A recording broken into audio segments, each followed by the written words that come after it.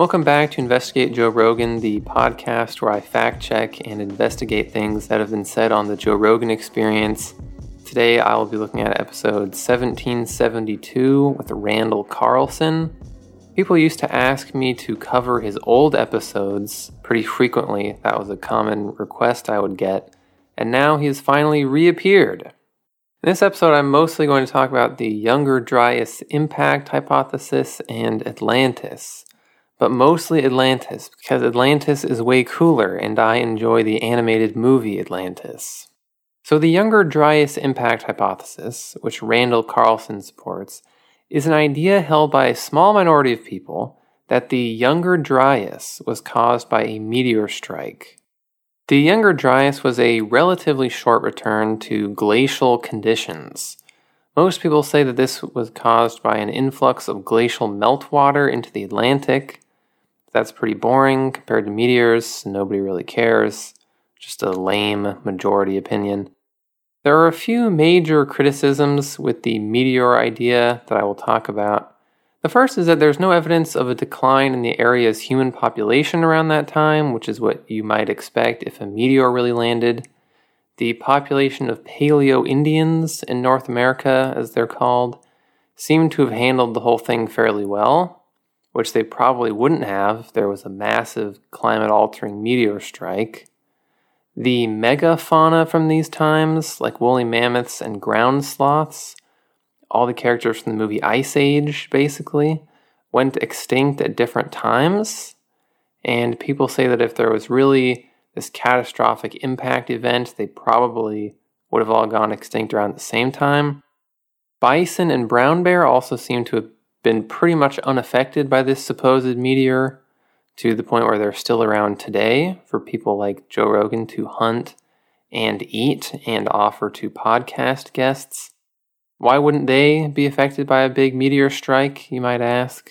I also don't think that this meteor is in the movie Ice Age, which is a big strike against it in my book, because that movie is very accurate. Randall brings up things like nanodiamonds in the ground as evidence of an impact, but other people say that it's actually just graphene.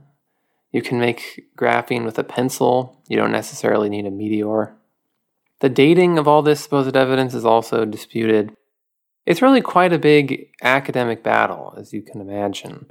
Obviously, you only get one side in the JRE episode, and after looking at the other evidence, I'm not very convinced of this whole meteor thing. Was it a meteor? Was it just warm water? Who cares? Everyone knows that the real important issue of our time is Atlantis. This is the big one. Randall is obviously a huge Atlantis believer. He says that Atlantis was a very real city-state that existed on an island in the middle of the Atlantic. So all Atlantis lore ultimately comes from just two things that Plato wrote: Timaeus and Critias. Basically, in these dialogues, Socrates is talking about how the ideal city would be like this, and I wish there was some real story from real life about the ideal city that I've been talking about interacting with the real world in some sort of crazy scenario. And then Critias comes in and says, well, lucky for you, Socrates, I have just such a story, because something like that really did happen. Ye olden Athens, the ideal city, had a huge fight with Atlantis. I heard this from my grandfather, who heard it from Solon, who heard it from an Egyptian priest. And the description of Atlantis is, in Timaeus, Plato writes this description of Atlantis through a character. Many great and wonderful deeds are recorded of your state in our histories, but one of them exceeds all the rest in greatness and valor. For these histories tell of a mighty power which unprovoked made an expedition against the whole of Europe and Asia, and to which your city put an end. This power came forth out of the Atlantic Ocean, for in those days the Atlantic was navigable, and there was an island situated in front of the straits, which are by you called the Pillars of Hercules. The island was larger than Libya and Asia put together, and was the way to other islands, and from these you might pass to the whole of the opposite continent. That's like a short description of Atlantis. There's other stuff in other parts. Atlantis being in these two works of Plato is pretty much the whole argument for the existence of Atlantis.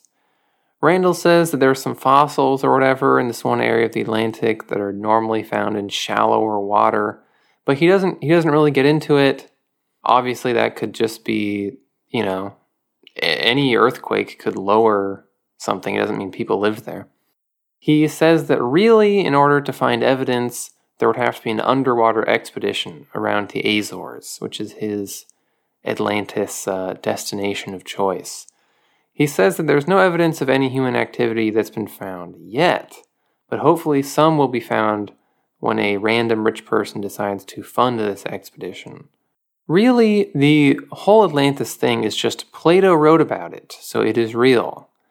This is really more like a question of literary analysis than it is a question of archaeology. And the problem is that it's not clear that Plato is saying that Atlantis was literally real. These dialogues are not even about Atlantis, really. Atlantis is just a character used to show how cool the ancient city of Athens was, and how it was the ideal city-state because they did these things, blah, blah, blah. These are philosophical or political texts, and nobody really thinks that they are intended to be history. Nobody except for really fringe people think that this is literal and not allegorical. And the idea of it being an allegory kind of makes more sense because that's what Plato wrote.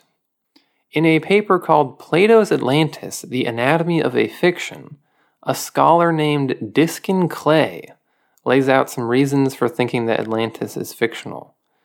In the dialogue, Critias keeps insisting that Atlantis is real, and at the same time, he sort of apologizes for how fantastical Atlantis sounds, and for the fact that the Atlanteans have Greek names. Diskin says that this, weirdly enough, is a good indicator that Atlantis is not real, because if it was real, Plato wouldn't have to put that stuff in. The same thing goes for the so-called genealogy of knowledge about Atlantis. It really comes down through the grapevine. The character heard it from his grandfather, who heard it from this other guy, who heard it from the Egyptian guy. Diskin says that this is Plato's subtle way of saying that this isn't real. It's sort of like a nudge and a wink, like he's saying a galaxy far, far away, in other words. The way Critias relays the whole story is also not super realistic and doesn't really make sense if this is real history. Critias says that he actually has Solon's records in his house, but he doesn't bring them or even look at them before going to hang out with Socrates again. He says he's just going off his memory of hearing the story when he was 10. But perhaps the biggest issue here is that if Atlantis was real, and not just something Plato made up, why are there no other mentions of it anywhere in any historical record? They supposedly interacted with Greeks, Africans, and even Europeans. Why don't the Egyptians have any records of it? They were supposedly the ones with the ancient records, according to the character in the dialogue. And if you're really going to be a full-on Atlantis believer, you also have to buy into the whole Graham Hancock advanced ancient civilization stuff. Because there's no other way that a city-state like the one Plato describes could have existed that long ago, according to the historical and archaeological record.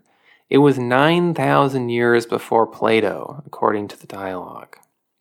Plato scholar Julia Annis summed up the issue like this. The continuing industry of discovering Atlantis illustrates the dangers of reading Plato, for he is clearly using what has become a standard device of fiction, stressing the historicity of an event and the discovery of hitherto unknown authorities, as an indication that what follows is fiction. The idea is that we should use the story to examine our ideas of government and power. We have missed the point if instead of thinking about these issues, we go off exploring the seabed. Now, all of that being said, I am sure I come across as a total Atlantis hater right now. I probably seem like an Atlantis denier. But despite having read all of this anti-Atlantis propaganda now, I am not fully convinced that there is no way Atlantis wasn't real. There is no way that an Atlantis like the one Plato described was real. in the dialogues. But I can't help but feel like it is possible that there was some sort of Greek city out in the Atlantic that got destroyed by an earthquake that is what Plato is basing this whole thing on. This version of Atlantis really isn't so crazy. There really are sunken cities all over the place. The date mentioned by Plato really does fit with a known rise in sea levels in the Mediterranean 11,000 or so years ago. And it's not out of the question to think that memories of Atlantis could have survived all the way to Plato's time. Archaeologists and historians have found cultures with oral traditions that remember events that happened hundreds or even thousands of years ago. For instance, Aboriginal Australians have stories about rising sea levels that may refer to events that happened over 7,000 years ago. So because of those things, I can't be a full-on Atlantis hater. Some sort of Atlantis might have been real, maybe. Also, you have the city-state of Atlanta, and if there's no Atlantis, where did they get the name for that? They don't bring that up in the episode, though, because they're too scared. They also talk about the less important issue of climate change. In the beginning, it seems like Randall is on board with man-made climate change. But then later on, he basically says, yeah, no, it's not real. It's just the sun that's making the earth hotter. In fact, he says what we should really be worried about is a cooling period, since warming periods, quote, tend to be prosperous. He doesn't really explain how a hotter climate will make things more prosperous. But hey, this isn't his main thing. The meteor is his main thing. Now this sounds plausible, it sounds good because the sun is very hot. I have read about that. And this is the theory you see get thrown around the most. It gets brought up in the Alex Jones episodes, for instance. But it is just not true. There hasn't been an upward trend in the amount of energy from the sun hitting the atmosphere since 1978 when they started measuring. But the temperature has increased on Earth. There is also warming at the surface of the Earth, but the stratosphere is actually cooling. If it were the sun doing this, everything would be heating up. It certainly wouldn't be coming from the bottom up. The stratosphere definitely wouldn't be cooling. Randall is not at all concerned about global warming, but he is very concerned about asteroids. He talks about asteroids a lot. It's like he watched Don't Look Up, but he took it completely literally, just like he takes Plato's dialogues literally. In conclusion, although I don't really agree with Randall on anything, I did like this episode. I think everyone can agree that this was a good one. I don't think anyone disliked this episode. I will say, though, if I could play armchair psychologist here for a moment, which I can, because I own a USB microphone, I think that just like Graham Hancock, this guy has a huge persecution complex. He and Graham Hancock, when they are on the show, they both tell Joe Rogan that the reason their views represent a tiny minority of those in their field isn't because they're wrong and have no evidence. No, it is because there is a grand conspiracy in academia keeping them down. With Graham Hancock, it's the Catholic Church and the government that are out to get him. And with Randall, he says that the climate change industry is basically so scared of admitting that other things can affect the climate that they aren't willing to admit that an asteroid caused the Younger Dryas. I think if these people want to be taken more seriously, which I don't really know if they do, but they need to abandon this whole victim thing. He more or less says that liberals don't want you to know about Atlantis. Obviously, that's kind of a reductive way of putting it, but it's funny, so I'm going to put it like that anyway. Anyway, I am not part of the academic conspiracy or the government, so you guys need to subscribe to the Patreon so that I can get some funding for this. There are 4 bonus episodes on there so far, and I'm working on another one on the history of Atlantis theories right now. Because when I was reading about this, a lot of really crazy stuff came up. The Nazis were real into Atlantis, for instance, which was surprising to me. The reason this episode was delayed, I'm sure you guys have noticed, is because I was initially planning on an underwater expedition to the Azores.